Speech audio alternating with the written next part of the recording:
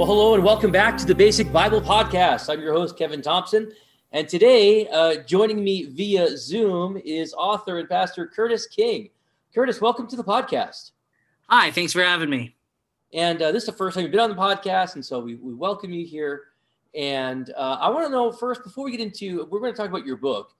In fact, before I forget the book, we're talking about here, The Judges of Israel, which we want you to buy. I want to know a little bit about yourself. This is the first time you and I are actually talking. And we became Facebook friends a couple of weeks ago, maybe, through a Facebook group we're both a part of. And you sound like a really interesting guy. So tell us a little bit about you. Give us your testimony of how you came to know the Lord and got into ministry. So tell us about Curtis King. Right. Well, I grew up in a pastor's home. And so I was actually saved at a very young age. I would always hear about getting saved, because my dad would preach about that. So when I was 4 years old, I would ask Dad, "Hey, can I get saved?" And my dad, he said, "Well, Kurt, let's look at the Bible. The first thing is Romans 3:23, for all have sinned and come short of the glory of God. Kurt, sin is anything you think, say, or do that breaks God's law. Kurt, are you a sinner?" And I was 4, so I didn't know any better. I said, "No, I'm not a sinner." And my dad said, "Well, Kurt, until you can realize that you are a sinner in need of a savior, you can't be saved." So one day I was playing on the playground and I kicked a kid. And the worst sin I've ever committed in my entire life. And my teacher, she pulled me aside and she said, "Kurt, you sinned." And a Christian school, by the way, and it just suddenly dawned on me, oh my goodness, I'm a sinner. So that Sunday I went to my dad and I said, "Dad, I want to be saved." And he went through Romans 3:23 again. "Kurt, are you a sinner?" And I said, "Yes, I'm a sinner." And from that, he went on to tell me about Christ and how he died for my sins. And on that day, I asked Jesus to save me. And so that's my salvation testimony. And just growing up, I saw the way that my dad pastored, and I wanted to be just like him. In fact, my dad's my hero. And so a lot of my decision to become a pastor and going into the ministry originally hinged on my dad, just how much I respect him and I admire him. But the more I got into it, and this is actually something I'm going to preach on my last Sunday here at Maranatha, the more I got into it, the more I just realized how much I love the Bible. And let me tell you, the more I dive into it, the more I dive into God's word, the more amazed I am at it. And that's why I'm in the ministry. Yeah. I get to study the Bible every day. I get to share it with people. And you get paid for that. Yeah, I get paid. I get paid to do what I love to do. So that's pretty much me. Now I don't know when this episode's going to go out. But as of February 7th, I will be, or are, again, depending on when this episode is going out, I'll be the pastor of Calvary Baptist Church in Liberty, South Carolina, and looking forward to that new chapter of my life.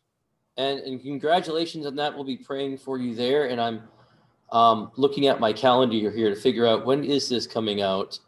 And I think by the time this airs, you'll just be there. So all right. Awesome. Wonderful. Well, everyone keep me in your prayers. All right. Now you love the Bible, but I have to call you out on this. You love the Bible, you love studying, you're a pastor, yet at the same time, you've chosen the Marvel universe over DC. Explain how you reconcile those two things. Well, I saw this coming. Well, let me tell you, my buddy and I, we've talked about this for a long time. And back in Bible college, I was staunchly DC only. But that was before the Marvel Cinematic Universe came out. And honestly, you cannot beat the MCU. I was disappointed with pretty much everything that DC has come out with lately. Wonder Woman was good. I enjoyed that. I haven't seen 1984 yet. But Superman versus Batman, or Batman versus Superman, whatever it was, that was a hot mess. It was awful. It just made me sad inside because there's some. I don't know if I should let you continue here. This is you enjoyed you actually enjoyed that. No, I actually didn't. But okay, I was gonna say no. I have to admit, as a DC guy, I had to admit the Marvel Cinematic Universe it's better, and that's why I have trouble even with my kids because they're all Marvel. I can't convince them otherwise, and I think it's because of the movies. So, but speaking of movies, you're also a Star Wars guy. Yes, that's actually a pretty recent development. Okay, now have you seen all of the movies?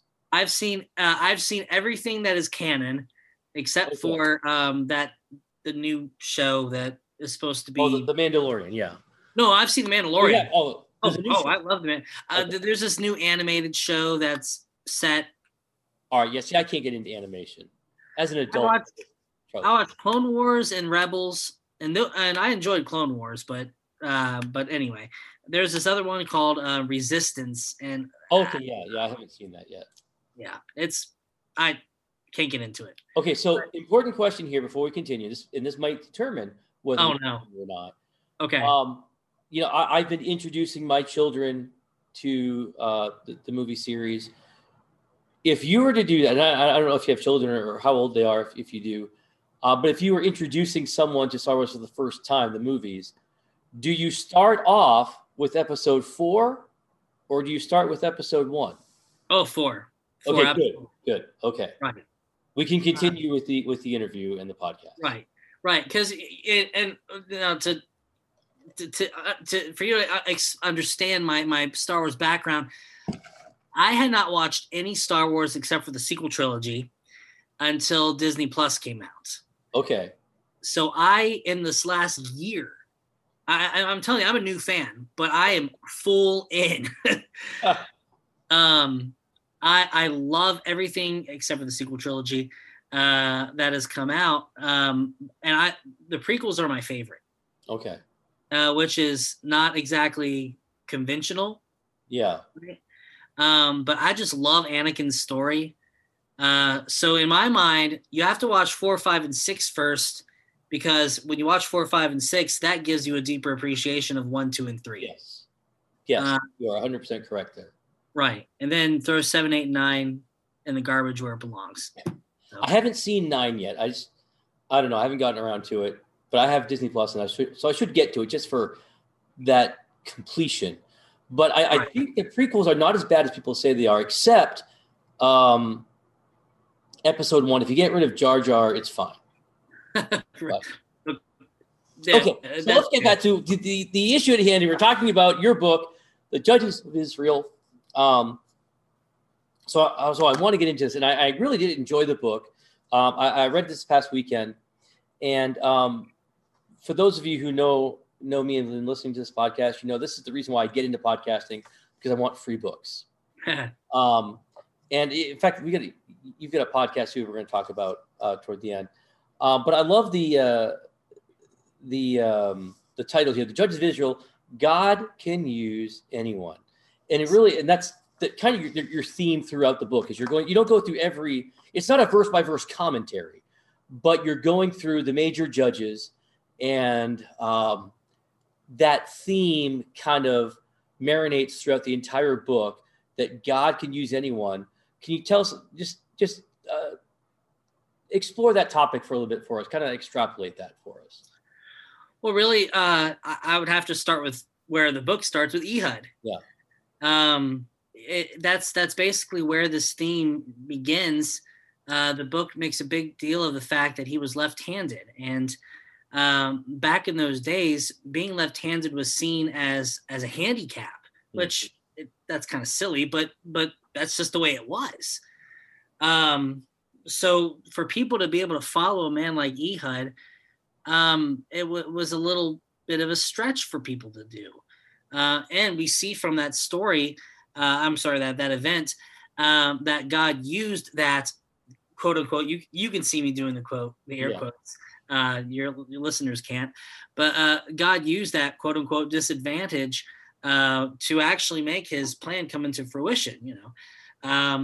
His sword was on his right hip instead of on his left hip, so they wouldn't search the right hip because most people were right-handed, and when you're going to pull your sword out, you go like that.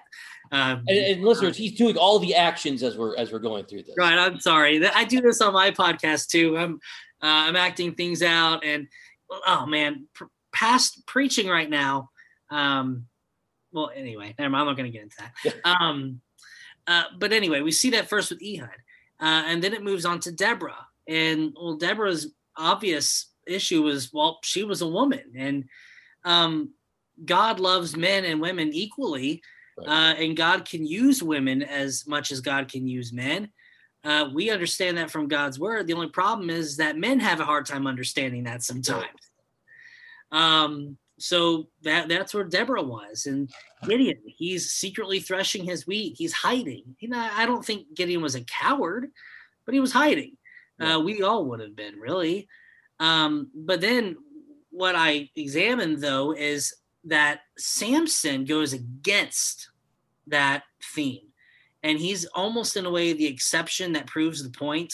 Yeah. Way, because Samson, he has all the advantages. Samson is the one. His birth has been. He has a miraculous birth. He has this super strength. He has this charisma. He's supposed to be this incredible judge, and in my opinion, he really should have been the best judge that Israel ever had. But we see that he had a part, and God still used him, but God didn't use him as much as God could have because of the fact that he was just a flat out stinker. Samson was awful. And I get it. He was in the Hall of Faith, and, he did one good thing at the end there, but Samson could have gone on and done so much more if he simply obeyed God and did what was right. But I think that even proves your point, because God can use anyone, not only the weak, but also the strong. And, right. and not only the strong, but the egotistical, prideful, arrogant, God could still use. Right. And ultimately, with Samson, we see that God is all-powerful, that God can take a failure like Samson, and his goodness and his plan can still come out of it. Right. We serve a sovereign God. My favorite book of the Bible is Esther, and right now I'm doing that study on Haman, which, if I can mention that later on too, I'd appreciate. Absolutely, we will. Yeah. I've got it right here, actually. Oh yeah. You see in the book of Esther how the world that they live in is a mess. It's full of filthiness and sin and wickedness, but yet God is still capable of taking all of that and making his great, wonderful will come through it. So anyway, so that's kind of the idea. And I really enjoyed that book because of this theme, because I remember that's something I've always struggled with, that idea of identity, and can God really use me? I recall back in Sunday school when I was a kid, for years, I'd have Sunday school teachers say, you know what, I believe God has called somebody in this room to preach. I'm not charismatic or anything. I'm not getting into prophecy or anything. But I had my people picked out in the Sunday school, in the church I grew up with, that one, or that one. I was never thinking me, because I couldn't do that. In fact, when I was a kid, I could barely read. I wouldn't speaking in public it would be a shock to little Kevin Thompson to find out that bigger Kevin Thompson's a preacher and doing podcasts and whatnot. Right. And it really, the book really hits home that God can and will use people of varying talents and varying degrees of popularity and ability and whatnot, because God wants to show himself powerful. God wants people to look at him as the author of all things. And so I play a part in giving God glory through God using the talents that he's given me. Right. Absolutely. Gideon's a perfect example of that. Yeah. Where a mighty man of valor to a guy hiding behind a threshing. Right. But and nobody would look at Gideon's victory with 300 men and say, "Oh, Gideon did that." Right. Ultimately, it had to be God. Yeah. So and that's actually the other kind of underlying theme of the book is that it's not about me receiving glory. It's not about me getting attention. It's all the praise, honor, and glory belongs to him. It belongs to God. If I could say something to that point you said a minute ago, when I was in Bible college, I looked around at all these other guys who they were great preachers. They had great people skills. They were handsome. All these different things Not that they like had us. going on. What was it? What? Not like us. Oh yeah, no, not. Well, I mean, you are a dashing, debonair. Anyway, there's a reason why this is a podcast and not video. But yeah. But you already beat me to the joke. You see me. I'm not exactly Mr. Congeniality or whatever. I looked around and I saw these different guys, and I thought I prayed, Lord, what can you do with me? Yeah. And it took me reading my Bible and praying, seeking God's face for me to realize it has nothing to do with how talented or skilled I am. God will use a willing vessel. Yeah. And it was humbling. Yeah. God doesn't necessarily want Curtis King to become the pastor of the largest church in the world. God just wants Curtis King to obey, submit, and then glorify him. Exactly. I want to talk about two things in particular here in the book. I like how you cover the story of Abimelech, and you mentioned it's not the feel good story.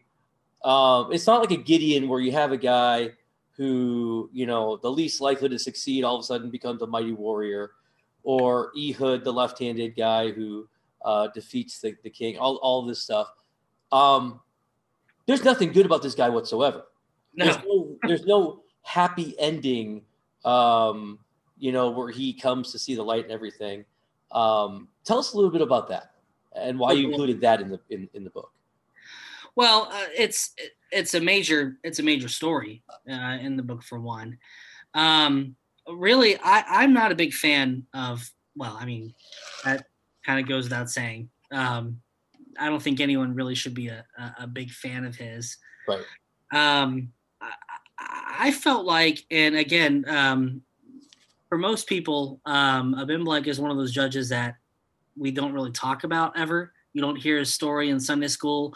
So I'm not exactly the best scholar in the world on this, as is pretty much no one else. Yeah. But there were a few misconceptions that I really wanted to clear up in writing about Abimelech. There's the deal where he's taking the tower, and he sees this area that's specifically designated for this idol. I forget the name of the idol specifically. It was a type of Baal. I'll say that. I don't know the specific type of Baal, but whatever. And the passage says that he kills the people in there and he tears down the idol. And some people say that, well, that was a righteous deed that he did, and that was a good thing he did.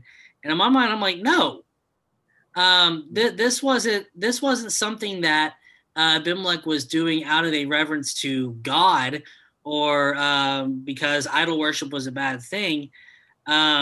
This man wanted all the praise and glory and attention for himself. Right. Going back to the actual theme of the book, the praise, honor, and attention and glory and all that good stuff. He wanted it all for himself, and that was why he did what he did. Yeah.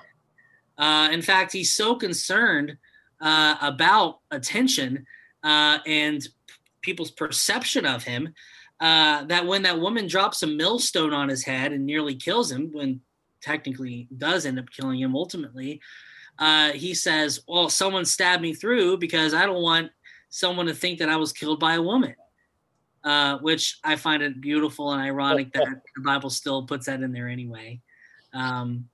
So that was kind of my take on it, is that here's a man who, unlike Gideon, unlike Ehud or Deborah, he's trying to get the attention for himself. He's trying to become the king of Israel, as it were. So, is that sufficient? Yeah. And then the other thing I wanted to bring up before, and our time is running short, but I have to admit, when I first got the book, thinking about Judges, the first section I turned to, I didn't start at page 1. I went to Jephthah because I wanted to see how you covered Jephthah. Oh, no. So tell us, the big controversy. Of course, those of you know the story, Jephthah, before going out to battle, said basically, Lord, if you give me the victory, I will kill the first thing that comes out of my house on the way back. And it's his daughter. And Right. So let me really quick just read the verse here that says Judges 11:39. It came to pass at the end of 2 months that she returned to her father, who did with her according to his vow, which he had vowed, and she knew no man, and it was a custom in Israel. So how do you deal with? I already know how you deal with it, but Right. How do you deal with that? Did Jephthah actually sacrifice his daughter like the pagans would have done? Right. Now, let me preface my answer by saying this. This is my opinion. This is not. I think it's a what's it called? I think it's an opinion based on what I'm reading. It's not a it's on the tip of my tongue. The word I'm looking for is on the tip of my tongue, but I'm not saying it. Basically this, when I get to heaven and if I find out that I'm wrong, it's really not going to tear me up too much. But still, this is something that is debated quite a bit among our circles. First thing is this. God would not have been honored by such a vow. Right. In fact, the only other place where something like this happens really is Abraham. God tells Abraham to sacrifice his only son Isaac. And at first, when you read that in Genesis, and something I try to tell my church people, whether that's Calvary or teens or whoever, is you really need to read these scriptures as if you're reading them for the first time. We have grown up with these stories, so it's really not a shock to us anymore. But when you read Abraham's story where God tells him to sacrifice his only son Isaac, really, as a first-time reader, that should be jarring. So, well, hold on a second. This doesn't make sense. This goes against God's nature. And, well, you see further on that, well, it did go against God's nature. God does not allow him to do it. He was testing Abraham's obedience. But once that knife started coming down, God stopped him. He said, oh, no. Don't do that. So that's the first thing. God would not have been honored by such a vow. But when you read that verse again,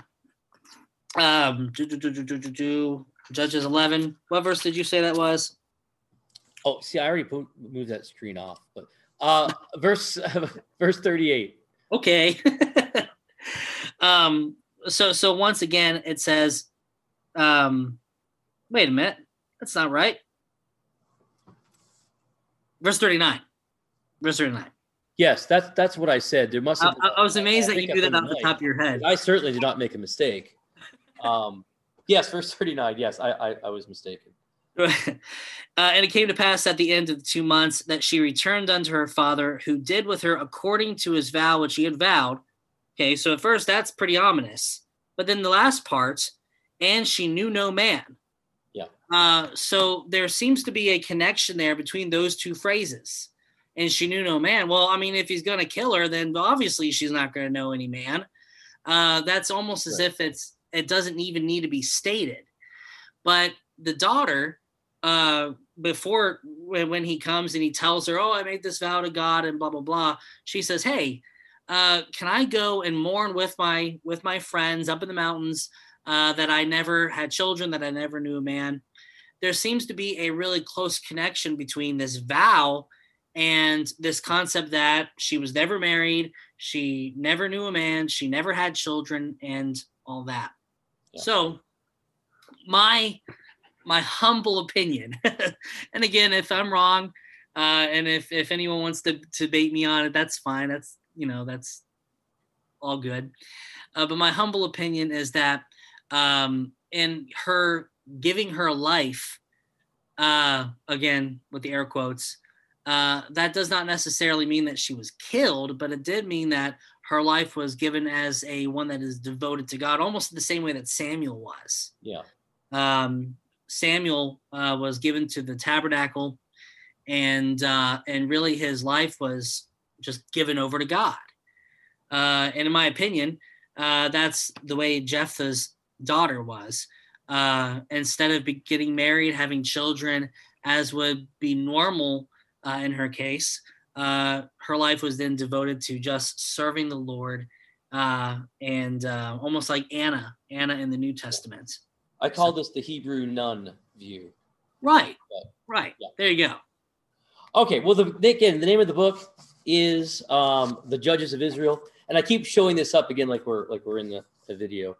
Right. But we're looking at each other through Zoom, and I might post some of these things on Zoom at some point. In fact, I was working on a YouTube page that I stopped working on a while back. But anyway, we want you to buy the book. It's an interesting book. I can tell you, I recommend the book.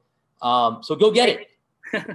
We'll have the Amazon link on our website, so check that out. Before you go, you are writing another book. In fact, you've written several other books. In fact, we'll put a link to your Amazon page. But you're going to be releasing this latest book up next month in February. Haman, Profile of a Narcissist. Give us a quick preview of this book. All right. Narcissism is a growing problem in our nation and in our churches. So what I've done is I've taken this person, Haman, and I've kind of picked apart his life a little bit to examine just how narcissists identify their characteristics, so that we can identify narcissists in our own life, but also narcissistic tendency. The word narcissist is a hard word to say. Have you ever noticed that before? But also, that's why I'm having you say it. What? That's why I'm having you say it. Oh, I see. But not just identifying the narcissists in our lives, but also our own narcissistic tendencies. Because although we may not be big N narcissists, we all have issues with narcissism. We all have problems with pride, and it's something that we all need to combat every day. So Haman is a classic narcissist. He fits the profile, he fits the definition, and so we kind of take a deep dive in the Book of Esther. All right. And so we'll have a link to that when it comes out. In fact, I'll be posting my review of that on our blog. So be looking for that. And I'll also be posting it on Facebook, because I get to be one of the exclusive members of the launch team. Yes. The preview team. Again, this is why I get into podcasting, so I can get free books, especially books that come out ahead of. That's how special and important I am. The media mogul I am, podcast host. I get something for the general public. So talk about narcissism. Anyway, well, I also want to ask you about your podcast, which I'm going to say it, even though I love my podcast. You have the best podcast name out there. Any podcast I've heard. So tell us about the Bible Burrito. Right. So my friends and I, Craig, we are both Bible nerds. That's how we would describe ourselves. we get just as excited about the Bible as we do about Marvel, Star Wars, and all that. So basically, our podcast, the first few minutes is nothing but foolishness. We talk about the Bible. Oh, no, we don't talk about the Bible at first. We talk about Marvel, Star Wars, DuckTales. DuckTales comes up quite a bit. It's kind of strange. But anyway, we talk about all kinds of nerdy type things. And then we start nerding out about the Bible. And we just finished the book of Esther, which really was the inspiration for my book, Haman, Profile of a Narcissist. We have done other books of the Bible. We started off with, oh goodness, we started off with Nahum. We went into the New Testament and we did the book of Titus, Colossians, Philemon. So now season 3 is going to be starting in the month of March. We're going to be in 1st, 2nd, and 3rd John, which I'm really excited about. And basically, our approach is we go verse by verse, practically verse by verse, and we just talk about what it says. And all right, I'm looking forward to that. We're going to have the link on our website as well. And now I've got a grudge against you because the DuckTales theme song is playing in my head. Woo! All right. Well, Curtis King, thank you so much for taking the time and spending, just doing this interview with us. We appreciate it. Well, thanks for having me. I enjoyed it. All right. I hope you'll come back on again. Maybe we'll even talk about Haman a little bit and help promote that book a little. And I did, this is on my scheduled read, and I'm looking forward to it. So thank all of you for listening, and we'll be back next week. So in the meantime, check out our website at www.basicbiblepodcast.org, and we'll see all those links will be on there. And I'm working on a couple of, believe it or not, I'm actually going to be posting some articles on there that I've written. It's been a while, but you can keep up with Ray's ramblings through Revelation. So until next time, actually, don't forget about Twitter and Twitter and Instagram at Basic Biblecast. So until next time, have a great rest of your week.